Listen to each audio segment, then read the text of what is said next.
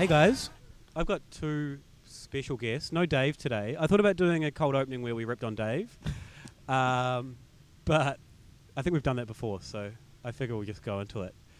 Will, as our first guest. Will, welcome. Hello, Will, how's how do it you say your going? last name, Will? I say it's pretty controversial. Okay. I say Zabel, and all my immediate family say Zabel, but everyone who reads it says Zeeble, and I think Yeah. that's sort of the more natural way to pronounce it. And Jack Zeeble, who plays for North Melbourne, Same spelling? definitely exact same spelling, pronounces it Zeeble. So Where's it from? it's German. Okay. So what would Germans say? They'd say Siebel. Oh, they They'd would say definitely Zeeble. say like Zeeble or Yeah, something. yeah. Yeah. But I say Zabel, All right. and my family do. Okay, Will's a bell. Yeah. And Tom Delmont. Hey guys, How's it going? very good. Thanks for having us. Your last name's a little bit easier to say, fortunately. Pretty straightforward. Where's Delmont from? Just old school English, Adelaide, many generations, Yeah. but I think they dropped an E off early back in the day. Was it like too fancy with might the... have been a Del Monte. Yeah. It's a bit fancy for Adelaide. That's right. Let's take that off. So, Will, you're a writer for Froth, Crafty Froth Pint, and Crafty Pint. Yep. and beer, or a Yes. historian, but yes. you yes. you like to do beer history. That's my main sort of focus. My degree's in history, so Yeah, cool. that's what I'm okay at. And Tom is from Fixation. Yes. What's your position at Fixation? What do you call yourself? Managing partner is the official title, but also Wow. I'm employee number one and the only employee Okay. in Fixation. So I guess, I'm the boss of myself. Yeah, excellent. that's Give it. yourself a review every 6 Yeah, months. that's right. High fives. Yeah. And that's for people that don't know, Stone and Wood's kind of your partner in that. Yep, that's right. Yeah, so business partners with the Stone and Wood guys, Yeah. and launched it together about 10, 11 months ago. Cool. Yeah. All right, so what we're going to do, we're going to run through some news and then we'll chat to you guys about your various things. We're sitting in the park as well. It's such a good day. Carlton Gardens. Carlton Gardens. It's beautiful. Sun's out. We can see the exhibition building. Royal Exhibition You Building. got any history on that for us, Will? I should have asked you beforehand. Yeah, I do. I don't know when it was built, but I do know that it was ready by 1888 because that's when they had the international convention there, which was like the celebration of 100 years of white Australian settlement. And it was also the first place in Australia where the Australian flag was flown. Oh. And it's where Parliament sat. And that's because it's where Parliament sat for the first Yeah. decade or so while they were building Canberra. Yeah, cool. Wow. Federal Parliament, that is. Victorian Parliament's always been Yeah. where it is now. Yeah, it's a perfect day for it. and- Yeah, Jeebus. Yeah. We're drinking, you brought along a beer to Garage, Will. us Yes, to drink, yes. from Garage Project. It's quite nice. What It's is pretty this, good, like isn't it? It's kind of what I was expecting. I maybe thought there'd be a bit more cherry going on, but Yeah. You say $16. yeah. It's good. Yeah. Really nice. All right. We've got some nice plastic cups as well. I had like stemmed plastic cups, but I threw them all out when I spring cleaned, and then I was like, "We'll never use them." And I was like, oh. Now you need them. I just want to run through some things quickly. I've put up articles recently about pale ales, all about pale ales in Australia. It's on Beer and Brewer, so check that out. Also, something about Moku. Have you guys checked out Moku? Yeah. I did see that. That's the line, Nathan. Yeah.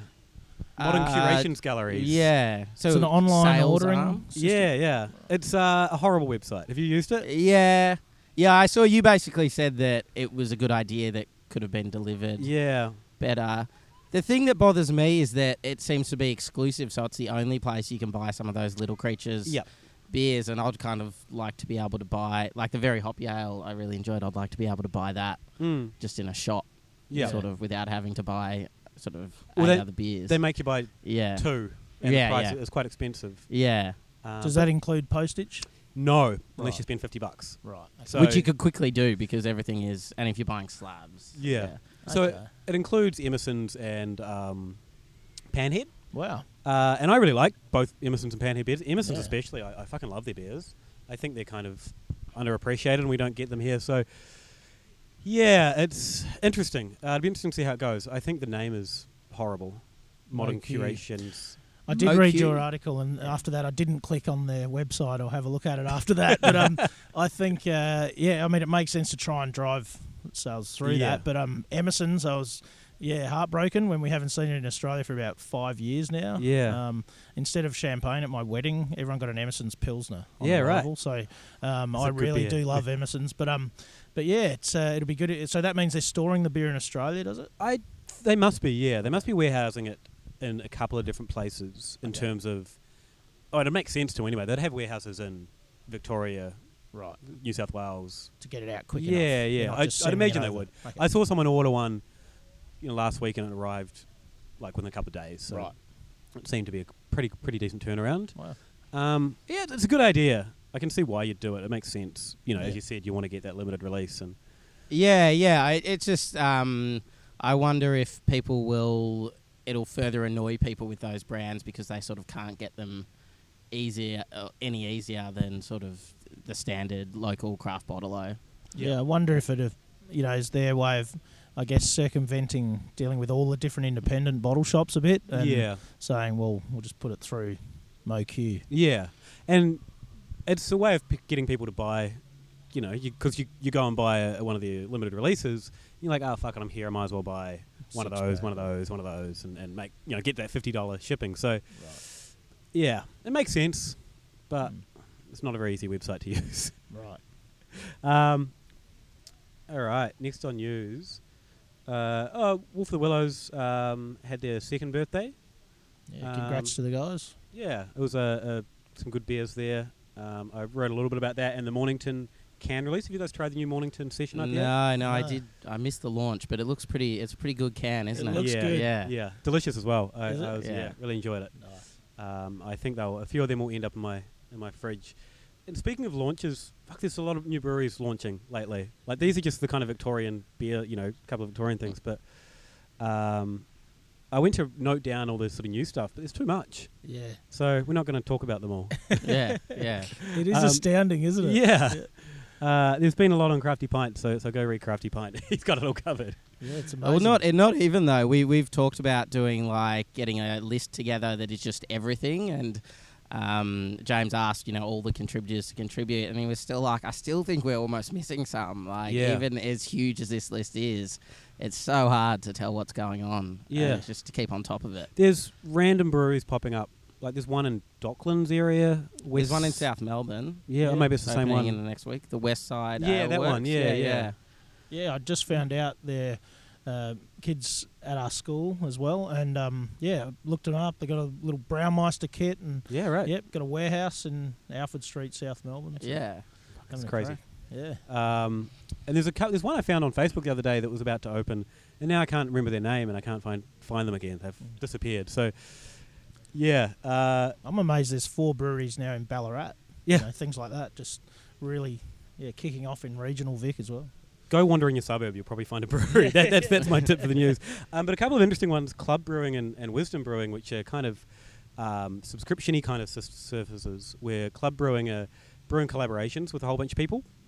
So they've done a Yeasty Boys one, a Mountain Goat one, and a Stone one. Mitch Steele from Stone. Yeah, which Mitch is Steele. a Sorry, not huge- from Stone. Mitch Steele from X-Stone. Yeah. It's a huge get yeah. for a brewery starting out. And they are basically, you sign up to the service and you get the beers delivered to you from those collabs. So you can't get them anywhere else but signing up. Wow. And same with Wisdom Brewing. It's you kind of sign up for a beer and everyone decides it goes to a popular vote what beer it's going to be, and then you all get part of the beer and I think share of the sales. It's kind of like a share. Wow. People are trying different ways of getting beer out there. And getting noticed, I guess, as well. Yeah, definitely. You've got to almost differentiate yourself somehow. Yeah. These people are finding ways to do it. So you check out Club and Wisdom. Wow. Spawn. Have you guys heard of Spawn? No. It's the, Is that a brewery? I'm learning a lot today. It's Chester King's new sort of attempt at making a traditional Belgian lambic, or Gers, Okay. sorry. So they've had a blend of 3, 2, and 1 year old beers, and they're trying to sort of coin a new name that's not lambic, because lambic is obviously tied to Belgium. They could probably call theirs lambic because they're brewing it exactly like lambic, so technically it is. But they've decided to call it Spawn and make this kind of new. What Spawn? Oh, hang on, no, is it called Where Spawn? does, where does Spawn? Not Spawn. That's the name of the beer. Spontaneous. Ah, okay. But yep, it's yep. the actual method they're calling is methode Gers, so like Okay. method champagne kind of a Yeah. thing. So they're trying to make that the kind of standard for non-Belgian Gerses, rather than calling it lambic. Yeah. They've got the blessing of Jean Van Roy from Cantillon, but it'll be interesting. Whereabouts are they exactly? Jester King? Yeah. They're in Texas, so just out of Austin. They've got like a nice big farm and everything. Apparently it's an amazing spot to go for a beer. Their beers are all pretty fun, so it's like a proper farm. Yeah. Big Their, area. their Lots of- labels contain almost more information than you could possibly get on Yeah. them. Like, contains water from the local well and at the kind of altitude at which things were harvested from. It's pretty cool as well. Nice. Yeah. Lots of Belgian stuff from memory. Yeah, on it. yeah, lots of farmhousey kind of Influence, stuff. Yep. Most of the beers that I've had are all been really good. Some of them have been amazing. So yeah, Nice. we get bits and pieces of them, but not heaps. No. Our good friend Hendo has opened up a bar, Brew Cult Bar. The Gypsy Brewers kind of, I don't know, what's he calling it? Cellar door? Yeah, Well, I don't yeah. know if he's calling it that, but it's kind of like a cellar door Yeah, almost, yeah. isn't it? Yeah, For great a idea. gif, yeah. In Brunswick? Yeah. Yeah. Yeah. Brunswick. Yeah. Have you guys been? Not yet. Neither. Not yet. Not yet. It's only been open for like 2 weeks. I didn't get an invite. Did anyone here get an invite? Yeah. What are you doing, Hendo? I don't know. I think it was everyone was invited, maybe. Yeah. Yeah, we'll go. We only go to we'll, exclusive events. Don't we'll we? get there. We'll get there very soon. Yeah. Um, Yeah, it's cool. I think a lot of people are probably watching how he does Yeah. with eager eyes. Like, I think it's an interesting... So I guess for people Mould. that don't Yeah. know, it's so Brew Cult is a contract brewer or gypsy brewer, so it's kind of a way to get their beers all in one place. So Yeah. it's a bar, but he has guest taps as well and pizzas. So essentially, it's a pub, really. Yeah. Just features heavily Brew Cult branding and yeah. And they brew, like, he normally brews out in Dandenong, which is probably one of the harder places to get people to go have a beer. Yeah, so, yeah. so doing the sort of brewery bar concept would have probably never flown for them. So, Yeah. And you so could it's still good. take trade out to Yeah. Dandenong occasionally to, show them where he's making the beer, and then he doesn't have to invest in kit in a Yeah. little setup in the city, so it makes sense. I know that he was trying to work out what he was going to do with Brew Cult for a while there. Just if he was happy with the brand or where it was going, and so I think now that he's got a sort of a home, probably might keep him going and keep him more enthused. So Well, he's making great beers. yeah, Yeah. definitely. We've had him on the show a couple of times. I'll put links to Hendo's chats if you haven't heard them. Anyway, Craft Beer Weeks with Sydney Craft Beer Week, WA Craft Beer Week. Is it WA Beer Week? On now, yeah. Yeah. Beer week, yeah. And Beer Day out in Canberra. Tom's got some exciting news Yeah, from Tom, tell us about fresh WA. from WA Beer Week. Well, I just thought I was getting a generally encouraging text message from my friend James Smith saying, I think Fixation, Blackman's and Ben Spoke are going to go well. And I thought, oh, thanks, mate. Do you mean in the next 5 years or 10 years? But he meant for the blind tasting last night, which was held at the Dutch Trading Co. And Fixation topped the list, which we're absolutely thrilled about. And some fantastic beers in the mix. I saw Deschutes and Ben Spoke and Big Shed, great guys. So yeah, and WA Craft, we've only just started sending some beer over there, so I don't know much about it, and I'm not obviously there for it, but it seems like it's really, it was the birthplace of a lot of this movement. So we gotta make sure we get over there a bit more and check it out. Well, it's good if you're just getting over there in terms of your beers to get that kind of recognition straight away. Yeah, hopefully, big leg up, and thanks to Steve over there. He's helping us rep it for us. And, Awesome. and Is that through James. Square Keg? Is that? So he's sort of doing Square Keg, but also some Stone and Wood stuff. Yeah, cool. Yeah. Did you go up for Sydney Beer Week? Sydney Craft Beer No, we only just got a permanent person up there as well, Okay. and sort of missed the boat with Regos. So Yeah. just thought, we'll fly under the radar a little bit at the moment and get organised for the next one. Week? Yeah. Yeah, I didn't see much coming out of Sydney Craft Beer Week, but the guys from Sessionable did a podcast where they recapped their experiences. So I'll put a link to that if you want people on the ground that know what was happening there. Beer Day out. Do you guys know? I don't know much about Beer Day out in Canberra. No, everyone's shaking their I head. see. Is it Capitals building a site or? Yeah, they're currently building a brewery. I did a story on them when they first sort of launched. I think I We scooped both you on that did, story. actually. Yeah. You got in a week before me. That Yeah. shows sort of James's turnover. Yeah. Well, you're your own editor. You can beat Crafty Pint when you want to. But yeah, they're really exciting. I think I had their beers, beers and are they were good. really good. And their brewers from straight out San Diego. They sort of scooped in from Green Flash and Green Flash, Coronado. So he knows a thing or two about sort of hoppy beers. Yeah, and he was saying they want to be known for that, Yeah. to making delicious West Coast style hoppy beers. So, yeah. And packed as ACT, isn't Yeah. it? And then we've got Ben Spoke, Ben Spoke, just so- launching the cans. Yeah, So I haven't seen the cans around yet, but I think they get second in the blind tasting. Or? Yes, I think so. Yes. Yeah. So, Yeah. and I saw they had their They cans also that- have an excellent pun in one of their names, which is Barley Griffin, which is a reference to Walter Burley Griffin, who designed most of Canberra. right. One of my favourite, not Australian architects, but he was an architect who had a lot of influence on Australia. He Excellent. did some work out in Heidelberg as well, which is cool. And it's one of their most popular beers as well. It's a great yeah, beer, good, yeah. Yeah, I've had What's it. the style of beer? Australian ale, but Yeah. still pretty easy drinking, but really good. Like, you Mm. know, Richard's a fantastic brewer. Yeah, Richard and Watkins is, for those that don't know, he was Wigan Pen brewer, and anyone that went to Wigan Pen would know how good those beers were. It's amazing. Apparently started as just in the kitchen as like a dishy at 18 at the Wigan Pen, and then was head brewer for 10 years, and then Ben Spoke, and now production brewery. It's great story. Yeah, and that's a massive brewery they're about to open up, the new one. So, yeah, I'll put a link up. I think Crafty had a good article about that, or Brews News or someone, so I'll put a link to that. Yeah, keep an eye on Canberra. I think it's all the news I have. The other thing I have is cans, new beers, fuck. So it's just I got overwhelmed. I was like, fuck this. Like Taco, Two Bits Taco's being canned. Yeah, the Beef Spoke beers. how are they doing that? Do you know? Are They must getting be mobile canning. Yeah. So yeah, Two Bits Taco. I think most people would know what that is. I chatted to Jane a while ago, and she said they weren't going to pursue canning unless it was mobile. So I'm guessing it's mobile. And La Sirene cans came out not too long ago, which are pretty good. So Yeah, I was away from Melbourne the weekend they came out, and now you can't seem to get them. I think we got some last week. So, okay. Yeah, they're pretty good. Keep an eye out. Yeah. So yeah, I don't know if you like canned beer, fuck, it's the right time to be into it. Modus Operandi, I've just put out a new one as well, which by all accounts is really good. Nice. Their new IPA. So Sonic Prayer. yeah, have you had it? Well, back on tap. I haven't Yeah. tried it out of the latest cans, but yeah, great beer. Yeah. Their beers are all really good, so it's I might have to get myself some of that. Alrighty, well, I don't have any more news, so we'll come back and have a chat to Tom once we top up our beers. Good idea. Sounds good.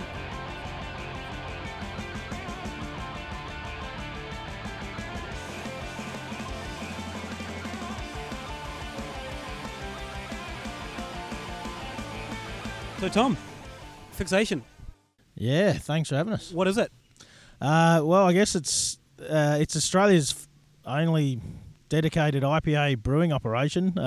So you're never going to brew anything else that's not an IPA? We'll never say never, I guess. Yeah, never say never, but we we've coming up to a year in, and we thought a lot of guys have one IPA and a mix of 4 or 5 core beers, and that was also one of the challenges in my previous role, and I've seen it with a lot of other guys, where it's not the highest volume product, so therefore it doesn't get all the attention. So often then when a customer does go to order it, you're talking, much an older beer.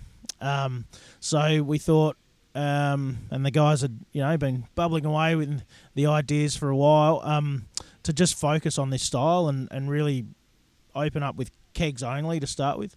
And first 6 months we just talked about kegs of IPA and had one tank in the original Byron brewery, and then as soon as we'd empty and rack those kegs, we would brew the next day and fill it up again, and then 6 months in started bottling in the old original little Byron site, and the first day was the full day. Like a 12 or 14 hour day, and we got 170 cases out of Amy. Amy Winehouse is the name of the bottling line. Yep. Very temperamental machine.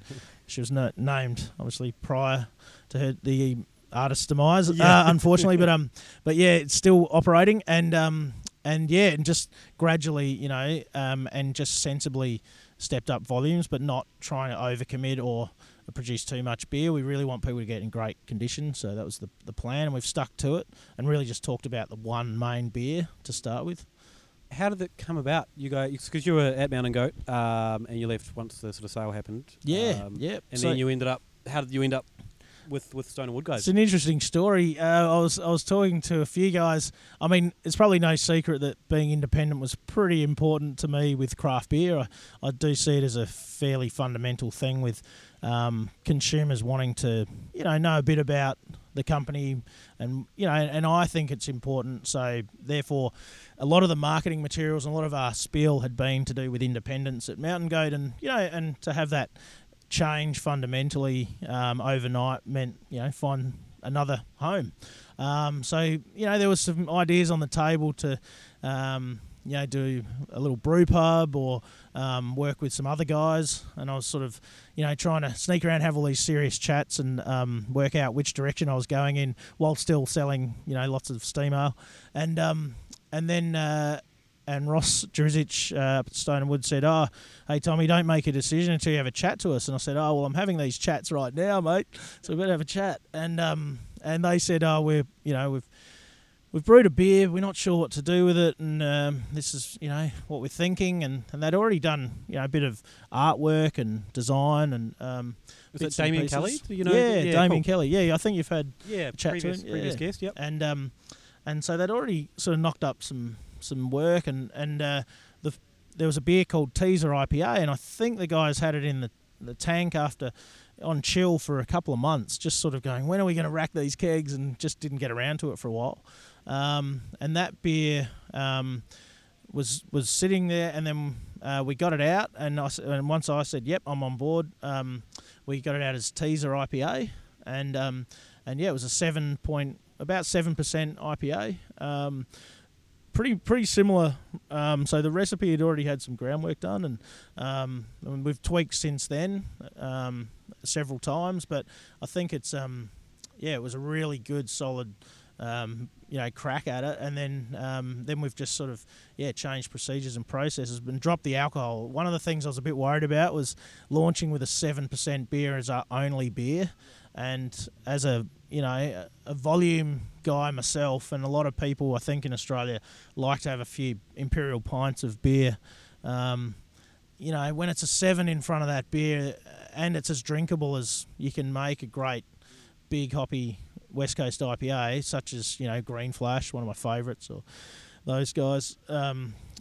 You can fall off your chair if you have 2 pints of that. So yeah, we. Well, you might. I can handle my liquor. Yeah, I'll be okay. I'll probably be okay for a bit longer than that. But I think, selling around the 6.4 mark was pretty sensible move. But yeah, that's sort of. So what's your role within Fixation? Are you kind of sales frontman? Are you there on brew days, or how does it work? Yeah, so essentially, I've got to be across everything in the business, but also help drive sales first and foremost. Make sure we're building a bit of a permanent tap presence out there. Production, have to be right across production, and if I can, we'll hold beer an extra a week. Where we can, or and just say, right, we're right, okay, rack some kegs this week, guys, please. And then also pack numbers, so how much we divert to pack keg based on forecasts. So I work pretty closely with Square Keg as well, who are a sales and distribution partner. And so that's kind of the Stone and Woods. They created that company to do their distro and work with other businesses? Yeah, for any non-Stone and Wood brands, and outside brands, as well as several brands that are connected to the business, and it's a great way to work really closely with a distributor, and they rely on us and we rely on them for lots of info. So I'm in the car with the Square Keg guys as well, and for the first few months I definitely cracked open most of the bags of grain and was up there getting in the way of whoever was based at Byron Bay normally. But yeah, weighing out hops, salts, just helping out, and generally getting my head around this kind of style and making this style of beer. I don't profess to be a brewer, but I've hung around in breweries now for 10 years, so sort of have spent a lot of time in breweries. So have you learned about brewing since doing this then? More about brewing, I guess? Yeah, quite a bit more about brewing. Formulating, recipe development. And there's one thing with this beer is there's no shortcuts on ingredients. So all of the malts are premium Breese base malt, Brewers Pale Malt, which is an American-based malt. A little bit of German specialty malts from Vineman, and then all American grown T90 hops, so Citra, Simcoe, Mosaic, and Amarillo. So yeah, definitely. What's T90? I've never heard that before. So that's the hop pellets, and it's how much vegetative material is in the hop pellets. So it's T45 and T90, so less or more. I never. You've heard that before? No, that's It's just called T90s, I guess. I'm going to drop that into conversation. Yeah. Next time I'm hanging out with a brewer, I'm like, that's T90s. I think. Well, did you use T90s? Yeah. I think the vast majority are that anyway, but you can get some with less. There's many material. wedding photos. Yeah, we're having place around us. we're having I think we're going to be in the background. I like the idea that we are in someone's the treasured memories. There's a hair artist working on some hair right next to us on a bride, so they could definitely improve my hairdo. While they're we should get our hair done. Like it's a beautiful day for it. But yeah, so that's definitely taught me a lot. And also them making a beer back at Goat was a great experience. And the work Dave Edney did pretty much the malt side of things, and I really knew what I wanted with the hops, which was a Amarillo Simcoe dry hop. Really from talking to guys like Green Flash and Ballast Point when we went there back in 2010 or something. So just you get a fair idea of what sort of level of bitterness, what type of bitterness, and then what kind of dry hop regime you want, which is normally pretty big. Freshness is a big emphasis for you guys. Were you kind of concerned about getting that out there and, making sure it was fresh and all that kind of a thing? Yeah, absolutely. The freshness for us is paramount, and for us it was unheard of in the business to put 3 months best before on pack, and 45 days on kegs, and so we had to be really careful not to send too much beer or try and take over the world and make a lot of beer from day one. We just wanted to make sure that anyone that got some got it in great nick, and there were some challenges and some hiccups, and we definitely butted heads with logistics, over logistics at Square Keg, but as we have seen volumes pick up in the three main markets, which are Brizzy, Sydney, and Melbourne for us, then we were able to manage it. And it takes a bit of time to get your head around that, I guess. But yeah, we're certainly not planning on sending beer all over the world. Just make sure that Australians get a great, IPA, reliably good, fresh IPA when they have a fixation. Stone and Wood have got a lot of experience in that field, right? Because Pacific Ale was, completely in demand and selling out ridiculously. So if there's someone you want to team up with, it's probably those guys. Yeah, I was absolutely stoked to be tapped on the shoulder and given this great opportunity to work with those guys. And you're right. I mean, having Pacific Ale out there with 45, that's a 45-day keg beer as well. Is that beer, like, when it's fresh, and I've had some in Melbourne that, I don't know if it was, beer lines or it just was a little bit older. It was still good, but, it wasn't as good as I had it. And then tasting it at the brewery in Byron Bay, it was like it's worlds apart when it's fresh. It's so good. I think even more so than, say, on a 6.5% IPA, there's nothing to hide behind on that beer. And we do... Just all galaxy, isn't it? Yeah. I mean, as soon as that falls away a bit, it's just a different beer. Yeah, and we do sensory training, which is, with the guys up in Murbar, and to taste beer at different stages of aging, you really start to see how it changes pretty, over 3 months, 6 months, 9 months. But yeah, absolutely, it's a great experience in just-in-time logistics.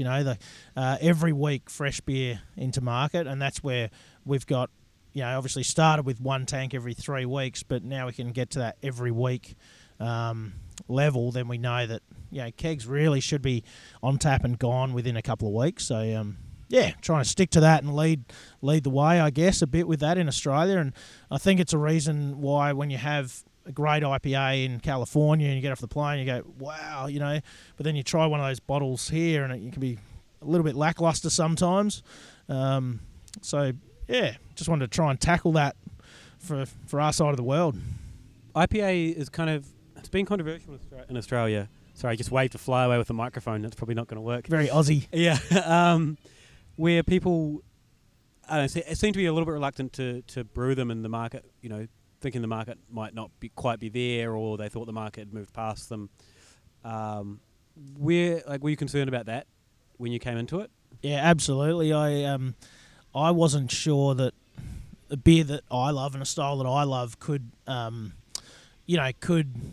sustain a business, and whether we could, sell enough beer to make a go of it and not have issues with, stock sitting there, people just saying, mate, it's too strong. I know, back in the day, Little Creatures Pale was a, crazy beer to sell, and Hightail was just like, no way, dark and hoppy, 4.5%. But that was definitely a concern, and the fallback plan might have been just, I don't know, doing something else. Golden ale. Well, no, probably just doing something else in a different industry, I guess. So it's working out then. I've still got a job. It's so far, we're ahead of sort of where we'd hoped to be, and kicking some goals at the moment. So just trying to, just keep focused on quality, working with great guys and venues, making sure they understand the beer, and just telling bottle shops, guys, there's 3 months on this. You don't need to buy a pallet. You can buy 3 cases, and then we'll talk to you in a week, and we'll make sure you get fresh beer every time. You've got some pretty regular taps around, like Up and Smoke near me. You have a pretty good relationship with them. The Gertrude always. Gertrude's a good one. Yeah, and sitting right near that one. It seems to be, like you sort of become that constant IPA on tap. If someone's going to have an IPA on tap, that's kind of always there. Fixation's kind of one of the ones in the conversation. And was that kind of the target of getting that, those local like pubs that always have good beers, but that one IPA tap? Yeah, well, firstly, thank you. That's great to see it in a couple of great pubs like that, and I love those guys. There's definitely was a thought by all of us that we wanted to be a reliable go-to IPA for pubs that might always be changing around that style of beer. I might have 3 IPAs on, but they're always changing around, and I guess become that reliably great IPA that people go to. It helped that I'd dealt with some really good pubs for 8 years beforehand. So, guys that probably I wouldn't have been able to walk in a week before Christmas last year with beer, and I wasn't even able to give them a sample when we had the discussion. Initially, I wasn't even able to tell them the name of the beer, but I could tell them the style. I could tell the guys the style of beer. We hadn't launched yet. We hadn't done the press release or anything, but I could tell them the style of beer, what we were going for, and that trust that was built up over 8 years. The guy said, "Anyone else? No, but we'll give it a go." That must be good to hear as well, because it's your job to do that, right? It's very, very good. Yeah, otherwise I would have been sitting at my house with a lot of beer. We did launch in my backyard with a keg on a magic box. Very quiet Monday afternoon, but it's pretty hard to get pubs down before Christmas. But yeah, it was a tough time to launch, but it was heartening to see some guys going, "Yep, we'll give an IPA a go," where they wouldn't have normally had one on. Places like the Old Bar, for instance. And I was at the Old Bar meeting some friends, and it was a fucking lifesaver. It was seeing a band. And they sell it by the jug as well, which is pretty handy too. I love dark, dingy Melbourne pubs. That's that's my thing. I guess another thing that good beer you're passionate about is music. I've seen you at, I think, Against Me. I think I saw you last time they played out here, and various other gigs over the years. Not stalking you, but like, oh, it's Tom Delmont. But you're getting into venues like the Old Bar, where it's kind of live music is a big focus. Yeah, I guess I just love still going out to see bands, even though I'm a dad with 3 kids and getting older. I like to be, I probably don't stay as late as I used to, but friends at the corner and places like that where and there's just so much great music coming out of Australia at the moment. I think there's lots of great tours to go and see. So I think if we can help out in any way with the independent music scene, then we'll do that. It wasn't really a thought out thing, but if I can align with bands that I like and those guys like our beer as well, then fantastic. and and the same time if they go, nah, we just want Melbourne bitter or whatever, then that's cool as well. Yeah. We just Well, it's kind of weird that good craft beer and good music. It's a similar concept. It's about independence, making something that you love. Making it kind of for a small fan base, but the price versus for craft beer versus small music is $5 to see a band versus double the price for a craft beer kind of a thing. So it's kind of, I guess it must be a tough sell because there's definitely the $10 jug crowd in those bars as well. And when you're straight out or at uni, the $10 jugs are probably pretty attractive. But I think you're right. And I spoke about this with Dreiser, Dion from Shark Island, when they were here at the old bar recently, Shark Island Brewing, about how punk rock and craft beer, there's definitely some similarities there in our values and what we want to do in life. And he said, bloody oath there is, and then he got up and played his Australian, bush folk punk rock after, launching his beer, which is great. It's a shame that the Taxman doesn't help that situation. Yeah, I think I was telling someone the other day, my brother's just arrived back from Chicago for 3 weeks and to bring his new baby boy home, and he just can't believe how expensive a 500ml double IPA is in Australia, and he must have forgotten just how expensive beer is over here. So, is that something that you guys would look to doing a session IPA or something like that? Because you said you're all IPA brewery. Would you ever think to do a beer targeting that space? We haven't thought about going lower in ABV at all. You've gone higher for one-off keg releases? Yeah. So, the first year we managed to stay focused on our core beer, which we're all enjoying one of now, the Fixation IPA. It's really good. I'm really enjoying it. Oh, thanks, man. Yeah, we had to go and buy a few 4-packs because we've run out in the warehouse for a couple of weeks. But yeah, it was just about keeping in such a crowded market, as we talked about in the news section. There's so many breweries launching and new beers coming out and new formats and things. We thought if we have the first year, we just talk about our one main SKU, one main beer, and we got on the pilot brewery 3 times, and each time the recipe changed slightly for the double IPA, called the Fix, and the Fix on the pilot plant, we got a silver for that one, which was fantastic in the AIBAs.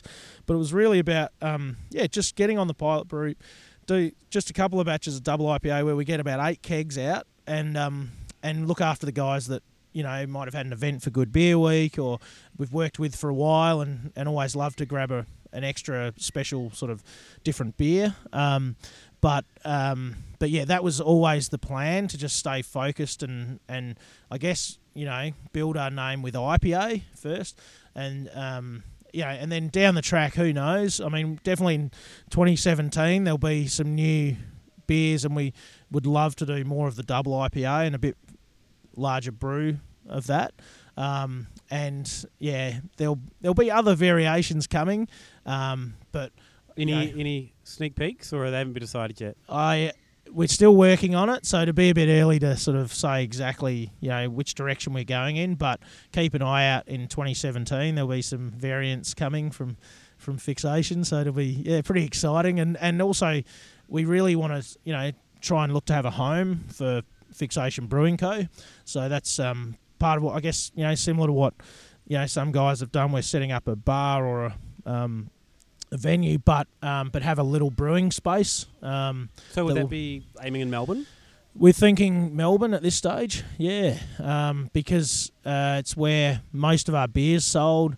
It's where I'm based with a young family, and it's it makes sense to us. We never expected Fixation to be based around Northern Rivers in particular. But the great thing is we do have, some production capacity there where we can make some beer to sell far and wide. If we needed to make a bit of beer, whereas we can have a little home, somewhere that people can come and see and, have some different beers that might not be anywhere else, just in the venue. Yeah. Awesome. Did we just get a scoop then on the podcast? Have you told people that's an ale of a time scoop. You get This all- is what happened when Dave stays home, isn't it? Yeah. It's always been in the back of our minds to do that. It's just going through. Got to get through the early days and get some kegs out there. Excellent. Well, you said you had some questions. I was fixation. just wondering more broadly and sort of on that, like you're obviously doing well in Melbourne. How do you sort of view IPA how much is the Australian market into IPAs at the moment? Because I know it's huge among beer nerds and sort of the pointier end of the market, but in terms of kegs you're selling, and you've obviously got a Pacific Ale to compare to, which you never want to compare a beer to Pacific Ale because you're always going to look tiny, aren't you? But where, how do you sort of view the Australian market as being? Are the Australian market more into it than you thought they were? Or is this what you always sort of hoped? I hoped that there would be a good, number of IPA drinkers in Australia, and I knew there's enough people buying different IPAs regularly that there are quite a few fans of the style out there. But on the downside, there's a million IPAs on the shelves from all over the world now, and some of them and some of the punters as well have had bad experiences with the style. So an interesting one just this week was there was a great list of 12 IPAs you'll be drinking this summer, and we were stoked we're one of those 12. And one of the comments on the article was worst style of beer ever. That was the only comment, I think. And so I had to get on there. But only angry people comment. So I had to get on there and say it's the best style of beer. You're wrong, but But you can have a bad experience with one. Like, you get a old one that's maybe seen. And better even days. the bitterness of some can probably just turn people off more generally if they're not used to that. Yeah, well, I think in answer to the question, I think it's still early days for us, and as to whether or not it can become a powerhouse sort of style in Australia, I certainly hope so. I mean, people say, the climate's different, the weather, we're used to drinking litres and litres of lager or whatever, but So is America, California, is the home of become the home of hoppy beers, and their temperatures are pretty warm. So hoping that we can. And 50 years ago, everyone was drinking lagers there as well. So So I think balance is definitely a key, drinkability, but definitely you can ramp these up, and I've had some amazing beers at 8-9% really drinkable, but it's. It has definitely, scared a few people off over the years, IPA, but we'll see. If you had anyone just give the equivalent of the worst beer ever comment in real life about, like when you take it into a bar and say, we've got this beer and... No, maybe I haven't been into those bars anymore. I did go, back in the Mountain Goat days, I did walk into a pub and it must have been a really bad day for this guy. And he said, mate, just get the F out of my pub. And I How said, far into your spiel were you? I was just saying, hey man, just keen to drop in some samples of some Mountain Goat beers, and very friendly. And it was just the wrong day. He said, "Get the fuck out of my pub," and I said, "Whoa, okay, catch you later."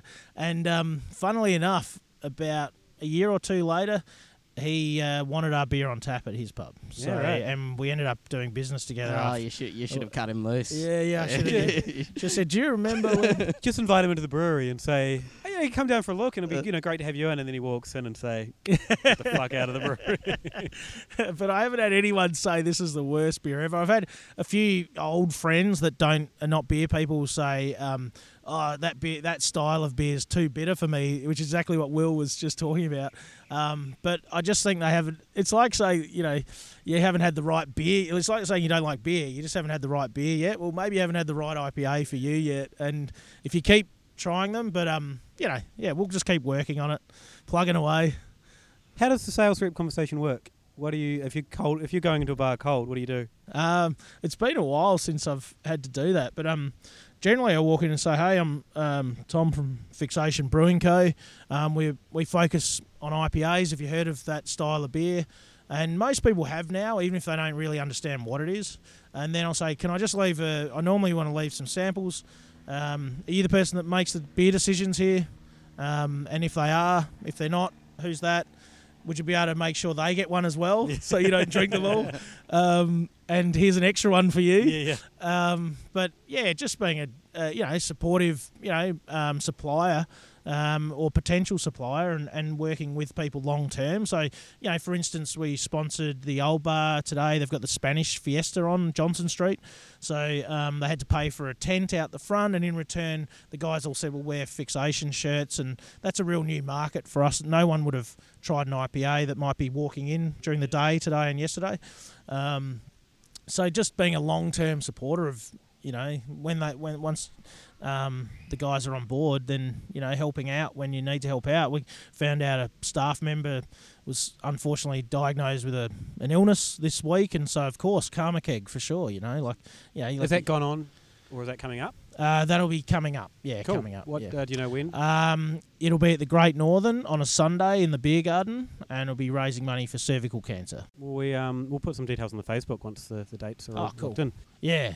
So that kind of thing, just being a part of, and it's not rocket science, it's just being part of your local community, and guys are doing it well all over, and I think if you do that, then it helps to build a long-term business that helps everyone. I was chatting with someone yesterday who owns a bar, and they were saying, we're talking about how much easier it is for bar owners to deal with one company and just get all their beers from them, and hey, it makes sense for a lot of bar owners to just do that. But he said, I like seeing the reps. It's good. I get a good relationship with half a dozen people that come in and they tell me about the new beers, and it's interesting, and I get to build a relationship with them, and it's a good part of my job. It's kind of the first time I've ever heard that. Yeah, and I think if you've got a couple of, you might have, say, 60% of your taps are fairly consistent, and there are a lot of guys that walk in and girls that walk into a pub and they have their beer, or they really want a pint of that beer. But then for the other taps, that's where they'll be rotating around. And if they just say, hey, we're getting one delivery a week from this one company and don't come and see us for 3 years, that's sort of a closed shop, and it's a bit of an archaic way of running your bar or pub now. And less over the last 9 years, I've seen less and less people sign those kind of contracts and do that kind of way of running their beer side of the business. Any more questions, Will? No, that's I had my one. All right, you get more than one. You're allowed more. That's enough. I want to learn something from Will. Yeah, let's take a pause. We'll refresh our beers, and then Will can regale us with some history. Excellent. Sounds good.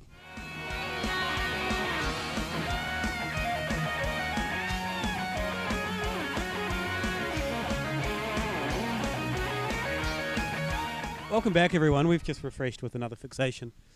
Thanks for bringing the beers, by the way. Oh, thanks for having us. Yeah. Cheers. Luke is drinking out of a bottle, unlike Tom and I. Yeah, you guys went straight into the plastic Yeah, cups. we're pouring into our nice plastic cups. Yeah. Fancy. Like adults. No drinking in the park for us. What are the laws in drinking in the park around here? I don't think we're allowed to drink in this park. I don't think so, no. You can't really drink anywhere. People were looking at me when I Victoria walked County. in with an esky. Right. Anyway. But I saw someone with a 10-back of Summersby go by, so if anyone's going to get the attention, it's them. Do you know who we are? It's 30 degrees in Melbourne. It's perfect Sunday afternoon. I think we're allowed to. This park, I don't know if you guys have ever seen that Portlandia skit where the tiny ray of sunlight comes out during wintertime and everyone's like chasing it round, and then it stops and they put on some reggae and everyone's like barbecuing. This is kind of what it feels like now in Melbourne. Making the most of it. Yeah. So, Will. Yes. How did you, you're writer for Froth, writer for Crafty Pint. Yes. How did you get to do both of those things? They pretty much sort of came off the back of one another. Basically, James, the Crafty Pint, as I knew it then, I didn't have a person to associate it with, just put out the ad for more writers about a year ago, and I applied, and I kind of said that I kind of wrote a few articles and said, I'm thinking about starting a blog. Here's what I'm doing. I'd love to write for you. And that went from there. That was, about a year ago. I didn't have my first article published until about March, so those things moved slowly. But then after that, I met Emily Day from Froth at a beer festival and sort of bailed her up and said, I've got a degree in history and I'm really into history, so I'd love to write beer history for Froth. And, basically that's it. But my background is in history, Yeah. I guess. Why do you like So- history? What's the appeal there? I don't know. I've just always it's just interesting. Like at the end of the day, it's something that you would think is simple and kind of is on one level it's just stories about things that have happened, but on the same level it gets, the more and more you know about it, and similar to beer, the more and more you know about it, the more complicated it actually gets. Like you kind of have this assumption that history is just sort of dates, but it's not. It's more about our perceptions and our sort of arguments about what's happened. To give an example, I was trying to think of a beer example on the way here, but I couldn't come up with one. But I came up with a World War II example, and I figure most people know about that. So if you get asked in, like, Tom Delmont used to host trivia, and if you get asked in a trivia question, when did World War II start, the most common answer is 1939, which is perfectly right and is true. But if you go to Prague, the war memorial, all the war memorials there say 1938 to 1945. So when I was there, it got me thinking, like, why the hell have they got the date wrong? The war memorial, and it's because part of that country was given away to the German military, or to Germany during 1938. So they actually perceived the war as being a year older than everyone else. Yeah, right. And if we lived in the former Soviet Union, they didn't consider the war. They never even called it World War II. They called it the Great Patriotic War, and it started in 1942 for them because that was when Germany invaded their country, and they didn't care about Poland or any of those other countries that the war was being fought. They're so insular that it's not World War Yeah, II. It's yeah. just like when it happened to us, it matters. Yeah, and that's a date we should have a pretty good lock on. Like, when did World War II start? You shouldn't be able to have an argument about that, but you actually can. Yeah, yeah. Which is why I think I've always found it interesting how diverse. Isn't that almost why people still argue about IPAs? Because no one really knows when they started? Yeah. Well, I'm of the school of thought that thinks it's, like, very much not an English, you know that classic English story of the English. I'm very anti that, and I more see it as a modern American invention. Yeah. Basically because that's what Martin Cornwell thinks, and he's the smartest man alive. So if he thinks that, then he's a great beer blogger. So Yeah. Zythophile was his blog, yeah. Which he seems to spend more time in brewery archives than anyone else alive. Yeah. And as a result, he writes great history. Have you researched, Australian brewing and going into libraries and archives and to get into the nuts and bolts of that? No, I've never. I mostly, for Australian stuff, I mostly rely on newspaper articles, coupled with one thing that I find really handy is sort of conservation, like heritage listings and those sort of things are normally the most accurate. But I'm yet to sort of feel the need to have any. If anything was ever confusing enough to me, I would definitely sort of wander into one. I did my honours thesis last year about sort of Melbourne history, so I spent like most of last year's locked in the State Library of Victoria. So I'm not adverse to it. You don't want to go back. I don't want to do it straight away, but I'm okay with having to do it. You sent me a Snapchat earlier of Melbourne's oldest building. Was that Melbourne's tallest building? Sorry. Yeah, Melbourne's tourist building from 1876 to 1888 or thereabouts. That's such a random Snapchat to get. That's not what you normally get on Snapchat. Yeah, that's the old Yorkshire brewery, which I'm researching an article from Froth for Froth magazine, because Stomping Grounds opened up, obviously, and they're like, well, we're the first brewery in Collingwood for 100 years, so I thought I'll go and try and find out a bit about the breweries that used to be there, and one of them was the Yorkshire, which is really close to Stomping Ground. Like, I think if you stood on the roof of Stomping Ground, you'll be able to see it. But it's an old brew tower, which were most breweries that were built in sort of the 1870s, 1880s used brew towers because it was when steam power was very popular, but kind of just before electricity, and it was using gravity and hydraulics to more efficiently brew. But that's a really interesting building with its own sort of story. Stomping Ground, right, when they say they're the first brewery in Collingwood for 100 years? It's as far as I can tell. Well, they sort of mitigated a bit by saying the first proper. I saw on their website like the first proper brewery or something. They put in a and- weasel word in there. Yeah. Weasel words are very handy when you're writing history because you can say, well, that was in about the 1890s or thereabouts, and that protects you from looking dumb, which is what they've gone down. But as far as I can tell, they're the first new brewery to start anyway. The Yorkshire Brewery was probably making beer until about the 1920s. Okay. But then it became a cooperage, and then it was a malt house. So, yeah, it was bought out by CUB, or the forerunners to CUB in about the 1890s. Is there a pub, the Yorkshire Stingers Yeah, Hotel? there is a Yorkshire hotel, It's and still going, I think. I don't know if it's the same one. I think it's because I was looking at the plans and trying to work it out, but I think it's not in the right spot to have been the original Yorkshire, because the original Yorkshire pub was right next to the Yorkshire Brewery, and it started as a pub, and then the public then started it. But I would think that it's sort of named in its honour or something. Yeah, but that's 1850s. Like there's not many buildings in Melbourne left from before the gold rush. Which was 1860s. Oh, late 1850s.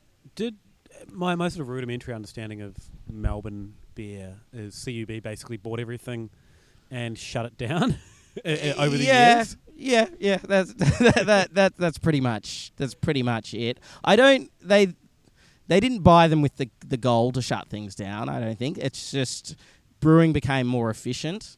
And they were able to do it in the one location, and it stopped making sense for them to brew in a number of locations.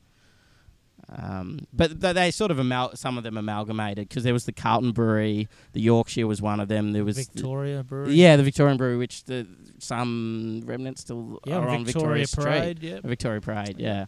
So, and then the brands, I guess, that were strong, that were, making sense, they kept, and the ones that weren't. Even if they phased out. changed the beer, because obviously, like, VB was originally a bitter and then became a lager pretty quickly, but they wanted to keep the name because that was the one that had the most brand loyalty at the time, and was probably the best beer of the time as well. It's pretty quickly, as in how quick of a turnaround. Well, I wish I had the numbers in front of me, because they're really interesting, but from 1880 in just Collingwood in particular, in Collingwood, Abbotsford and Carlton, from 1880 to 1890, it just hit the wall flat. Like the amount of breweries just sort of halved or something. And part of that, there was a massive economic recession in Victoria during the middle of the 1890s, when the price of land collapsed. It was also when the Australian Labor Party formed in response to that, which is interesting in itself. But CUB with their labour issues at the moment. yeah. So part of it was that kind of there was a huge economic recession, and all these independent breweries never recovered after that. But also they sort of they amalgamated, or they bought the other ones out because the processes became more efficient. And the one that the Foster's brothers coming over was pretty important as well, because they brought new refrigeration technology, and they were able to produce pale lagers. I don't know anything about the Foster's brothers, so that's obviously Foster's. Yeah. So they were two Americans, and I think So Foster's is an American beer, technically. Yeah. Well, they brought they brought refrigeration techniques over from America, and I think they'd learnt it off Germans that were over in America at that time, with the lagering and the pale lagers and stuff, and they brought it up, and they were the first people to sort of use proper refrigeration to make beer.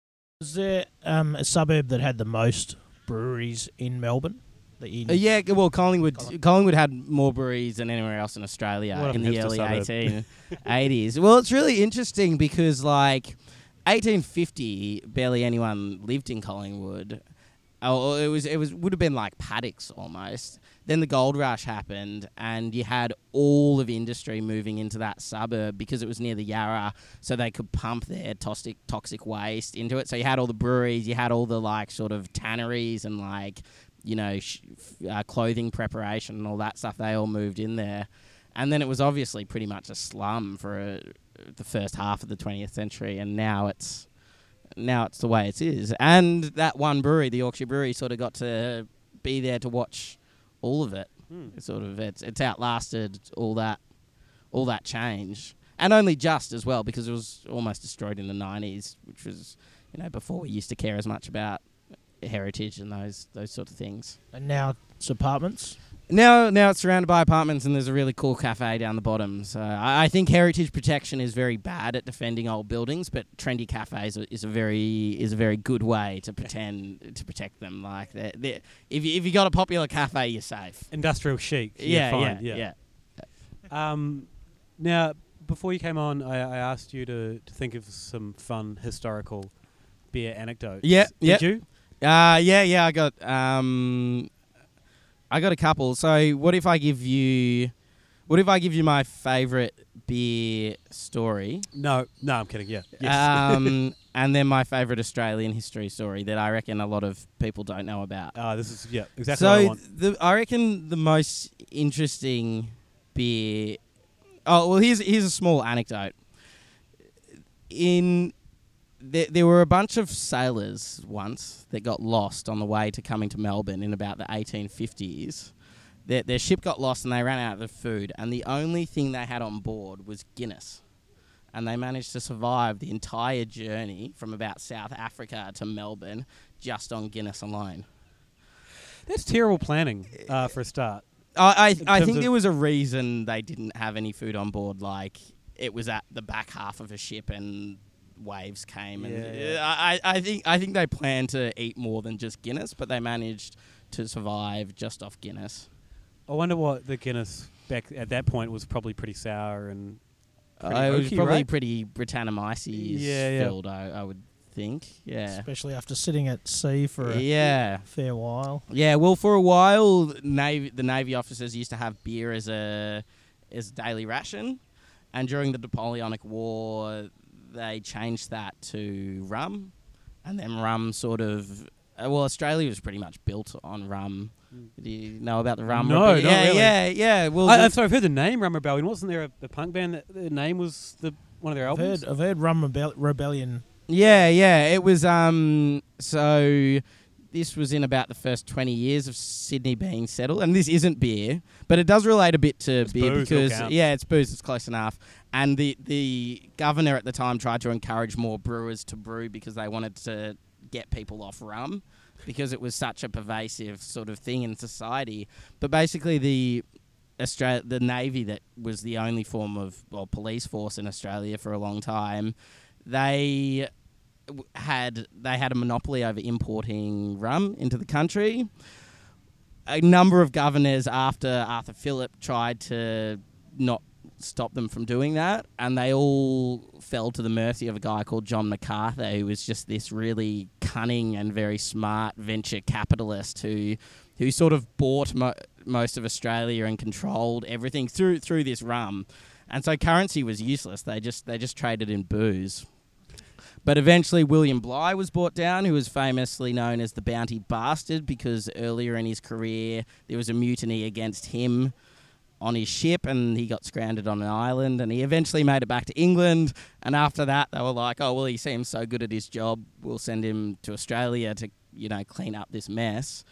And he tried to put an end to the rum trading and the dealing and the sort of paying everyone in rum, and he was...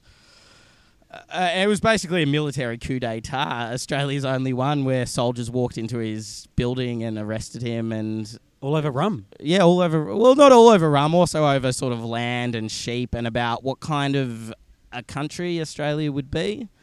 But it's most interesting if you talk about the rum. Yeah.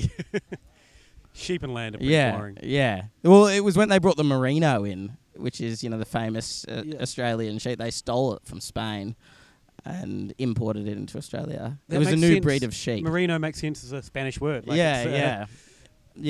But John MacArthur, who was the sort of venture capitalist who led the charges against William Bligh, was a huge wheeler and dealer in merino. Interesting. What's your Australian anecdote? Oh yeah. Well, that was Australian in the end, wasn't it? But about rum. But the Emu War's a pretty good one. I've seen the words Emu Wars. Yeah. I wasn't sure if it was a joke. No. So in about the 1830s, the Australian government declared war on emus. the bird, not like that's not like a euphemism for some kind of army. So after World War I, there was a widespread sort of campaign by the Australian government. Well, they didn't know what to do with a lot of the soldiers, so they started what was called the Soldier Resettlement Scheme, which was where they basically gave them farmland and were like, well, go be farmers, and that'll work out. And it didn't work out because most of them didn't know how to be farmers, and also the Australian government gave them really bad farming land. And a lot of that was in sort of Western Australia, that area east of, like, sort of 2 hours east of Perth. So it was terrible for growing stuff, but they were meant to be wheat farmers. And they weren't having a very good time of it. And then the Great Depression hit, so that wasn't very nice. And then the droughts of the period meant the area had a huge influx of emus. And the farmers didn't want to have any of it. So they went to the Australian government, and they didn't go to the Minister of Agriculture or the Minister of Farming or anything. They went to the Minister of Defence. And we're like, hey, remember us? We were soldiers during World War II. While we were over, fighting in the Dardanelles, we saw this great weapon which was basically the Lewis gun, which was early machine guns. And they're like, can we get some of those Gatling guns in? And the government was like, yes, yeah, that sounds fine, whatever. Because there were a lot of soldiers sort of threatening the government at that time, so I think they were kind of like happy to have the emu as a scapegoat. So they just said, all right, the one condition is that we need to have a military people to control it. So they appointed a major general to run. Give you machine guns, but we just need like one person. We just need only soldiers can handle them. Yeah, and not you guys either. Long story short, they had about 3 battles with the emus, and they lost all of them, and the Australian government ended up losing. How did they lose to them? Like, the emus just... Well, they claim it's because the emus are very smart, but they're not. If you ask like an ornithologist, they're one of the dumbest birds out there. Like their brains are so tiny. Yeah. But a lot of it was to do with the machine guns at the time couldn't really you couldn't move them. It's not like you're talking about a kind of stationary large gun. So they needed the emus to run at them in a straight line. Yeah, and that didn't happen because they scattered. Anyone that's driven a car, but there was one. Yeah, there was one great moment where they, after the first battle failed because they all ran off, they found like a group of them at a watering hole, and they shot them up, and the gun seized, and they're like, "Look, we might have killed 20." And you're talking there were probably like 15 to 20,000 emus invading this area at the time. But we probably injured about, like 50 of them. So they might die soon. But yeah, it ended with, again, I wish I had the quote in front of me, but I believe it was the major at the time said that if we could harness the power of the emu to fight in our wars, like if we could train them with a weapon, they would be an unstoppable force, right? Which no man could reckon with. Stick, some sort of gun on their heads. Yeah. Lasers, basically. So that's a pretty obscure bit of Australian history that I love that. A lot of people great don't know. story. Yeah. Interesting bird. Anything else you want to add about beer, Will, before we quickly wrap up? 'Cause those are 2 fucking stellar stories. No. So can I ask a question? Yes. Like, why do you say the IPA history? You disagree with the fact that IPA was potentially the biggest selling beer in 1875. You disagree with that? No, I disagree with the details to the point of sort of when it was invented and why it was invented, and I disagree with the idea that it was sort of the classic story of if we add more hops to beer and we improve the alcohol. IPAs in 1875 would have had a similar strength to sort of stouts and porters. Like it would have had very little to do with that level of novelty or that. And of course, it's very different to what we drink nowadays. Yeah, well, they wouldn't have had the American hops for a start, and it's funny when you get an English IPA. I think a lot of people are kind of like, "Oh, that's not an 5%. IPA." Yeah, that's not an IPA, is it? Because it promotes that spiciness and those sorts of things, but. Yeah. But you do agree that sort of I guess a different style of pale ale was the biggest selling style. Yeah, beer. but it would have been it would have been similar in name only to what we're drinking now. It is kind of my thing. I think it's better to look at like the IPA as a sort of a reaction or a birthed out of the American craft beer movement against pale lagers, as yeah. opposed to export pale ale 150 years ago. Yeah. So almost when you're standing in front of a crowd doing a tasting, for example, or you're telling someone the story of the IPA, the English story is kind of separate to the modern version, 'cause it's so far removed that the fixation IPA is that's almost irrelevant to what's happened recently. And I think that just sort of is a finishing point. You need when you're doing sort of beer history and any kind of history, you need to be very careful with words. And like when you're dealing with another country and the words are most people don't, a lot of people can't speak two languages, but to be a bit careful with translations.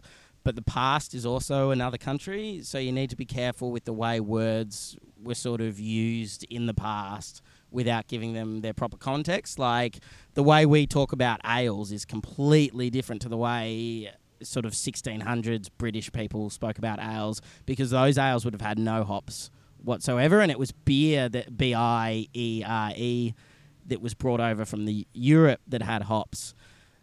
But we kind of define beer as either lagers or ales, whereas they defined it as either ale or beer, which is very different. And you can potentially run into a lot of trouble, I think, if you don't give words their proper context. Yeah, so we should mention mugwort and heatherflower in every discussion. Yeah, well, you don't have to pick about like I talk about saisons as being a French farmhouse ale, which for us is correct, but technically, like historically, it is kind of wrong because ale's an old English word. It's not it's got no basis in European So at the history. time, ale wasn't really what we know of as but you don't, at the same time, if you're writing articles, no one wants to read constantly sort of malted liquor, like malted brown liquor, liquor beverage, because that creates its own problems. Well, one of the interesting ones is lager, where things like Kolsch, it's an ale yeast, as we know an ale yeast, but it's still a lager beer because it's lagered under the German term of lager. So, to Germans that's a lager beer, but to us it's an ale because we have this weird. So we've kind of adopted the lager term to just mean that. Bottom fermented and I yeast. think that's more of a we're following a bit more from Americans. Then I think there's certainly beer writers in England who are a bit more nuanced with their use of ale yeast and lager yeast and those kind of things. Yeah. But it's like anything, the more you pick it apart, the less it sort of makes sense. Yeah. And if you're writing and trying to sort of get points across to people, you do have to be careful without being so bogged down in detail that you lose sight of the grander picture and the bigger ideas. Excellent. Thanks so much, Will. I learned heaps. Thanks, Will. Tom, you're thinking the same thing. Awesome. With the emu story was great. Yeah. And the rum. Emus and rum.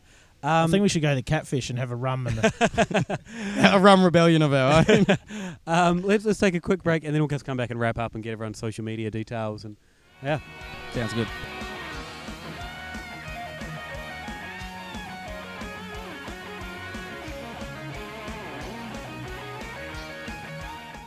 I've just opened a Drie-Fonteinen and Intense Red. It's an Oud Creek, so it's a cherry. It's their cherry one of the cherry ones.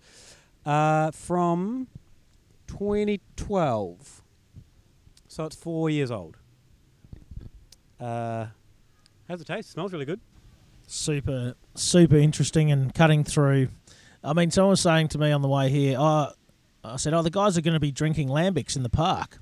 So maybe they should have that first, he was saying. And I'm like, oh, really? I thought you're still going to be able to get the lambic after the IPA. But you finish on the creek. It's, but it's incredible. It tastes good out of my Adventure Time cup that I'm drinking out of.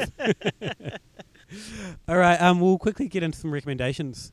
Will, let's kick us off. Give us a non-beer recommendation. Okay, so I have a book to recommend. Yeah, not your own book. not one I've written.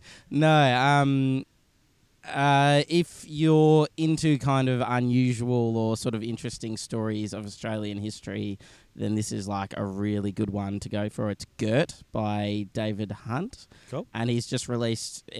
Gert came out about 3 years ago, and he's just released True Gert, which is the sequel to it. But it's kind of very like humorously told, interesting stories of Australia's, you know, first settlers, and very, very funnily written. And it actually came to me via beerasyourfriend.org. Oh, yep. Previous guest.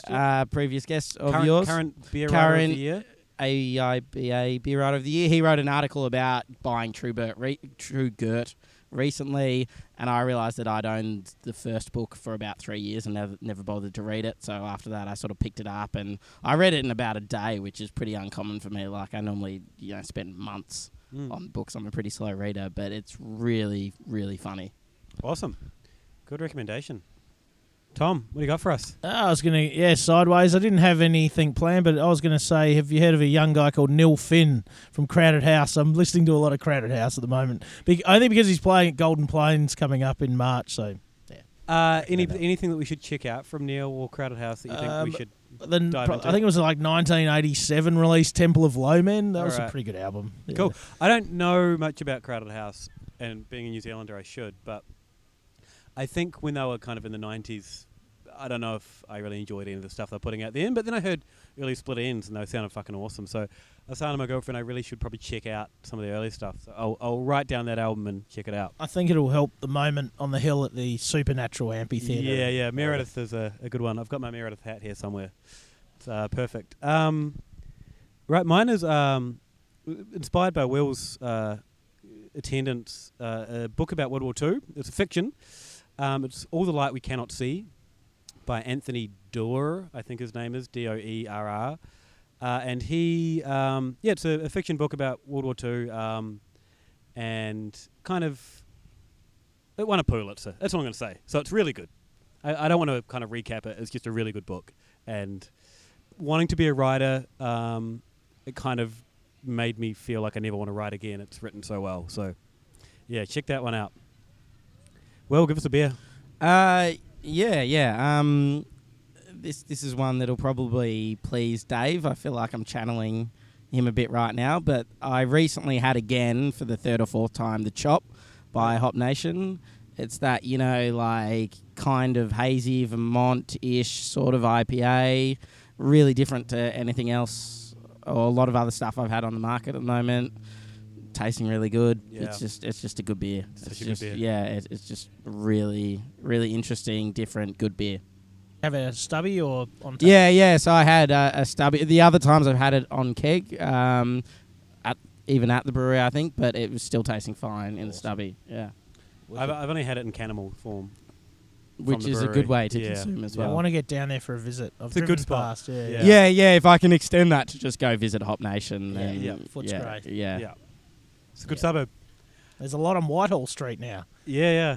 So the Whitehall's homebrew shop, Grape and Grain, and walk up. Yeah. Beer recommendation from me. You can't recommend Fixation. No, of course not. I'll probably just go with one I had last night, a can of Dainton's Blood Orange Berliner Weiss. Awesome. Yeah. What was good about it? Great aroma, great Berliner Weiss, really well made, in a 500ml can. Well Can't done, go wrong in Dan. summertime, huh?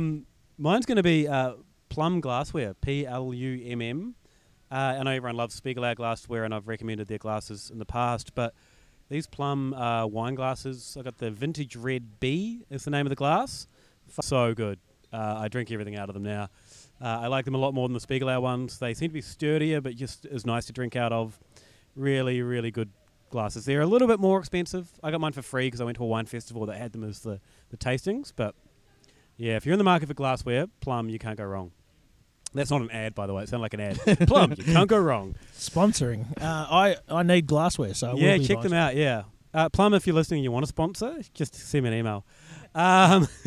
Well, if people want to get in touch with you, it's probably not too easy. hang on. Sorry, before we do that, we've got a competition announcement. We had a competition last episode for Aussie Brewery Tours, and we had one entrant. Will, it was your brother, and he wins the competition.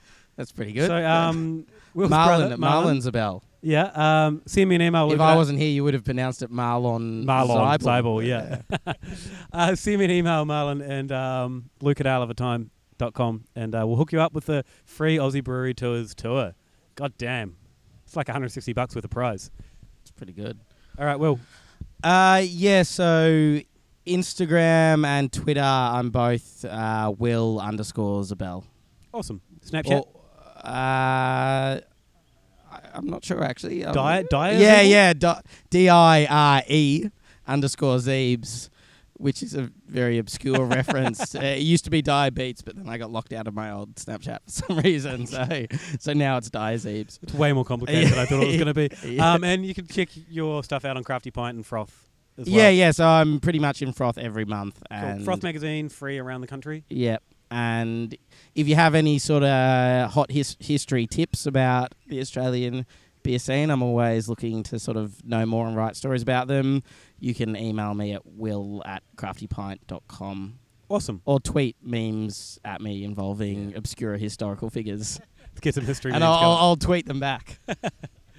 Tommy, tell us about fixation. Where we can Yeah, find if you you guys. want to talk about beer, just fixationbrewing.com.au or Twitter and Instagram's at Fixation Brewing. Cool. And Tom at fixationbrewing.com.au will get me. Awesome. Thank you for having us. You can find me at Luke at ourloveoftime.com or at ourloveoftime everywhere. Dave, who's not here, don't worry about him. Rate us on iTunes. That's how Marlon won a prize, by rating us on iTunes. He gave us 5 stars. Thank you. Would he have not won it? We asked. We said give us like an honest rating. Give us like okay. 2 stars if you want, and you'll still win a prize. You gave us 5, so fuck, I'm going to believe that's genuine. Anyway, guys, thanks so much. It's been a great episode recording in the park. Let's finish this beer and cheers for coming along. Thank Thanks you. for having us.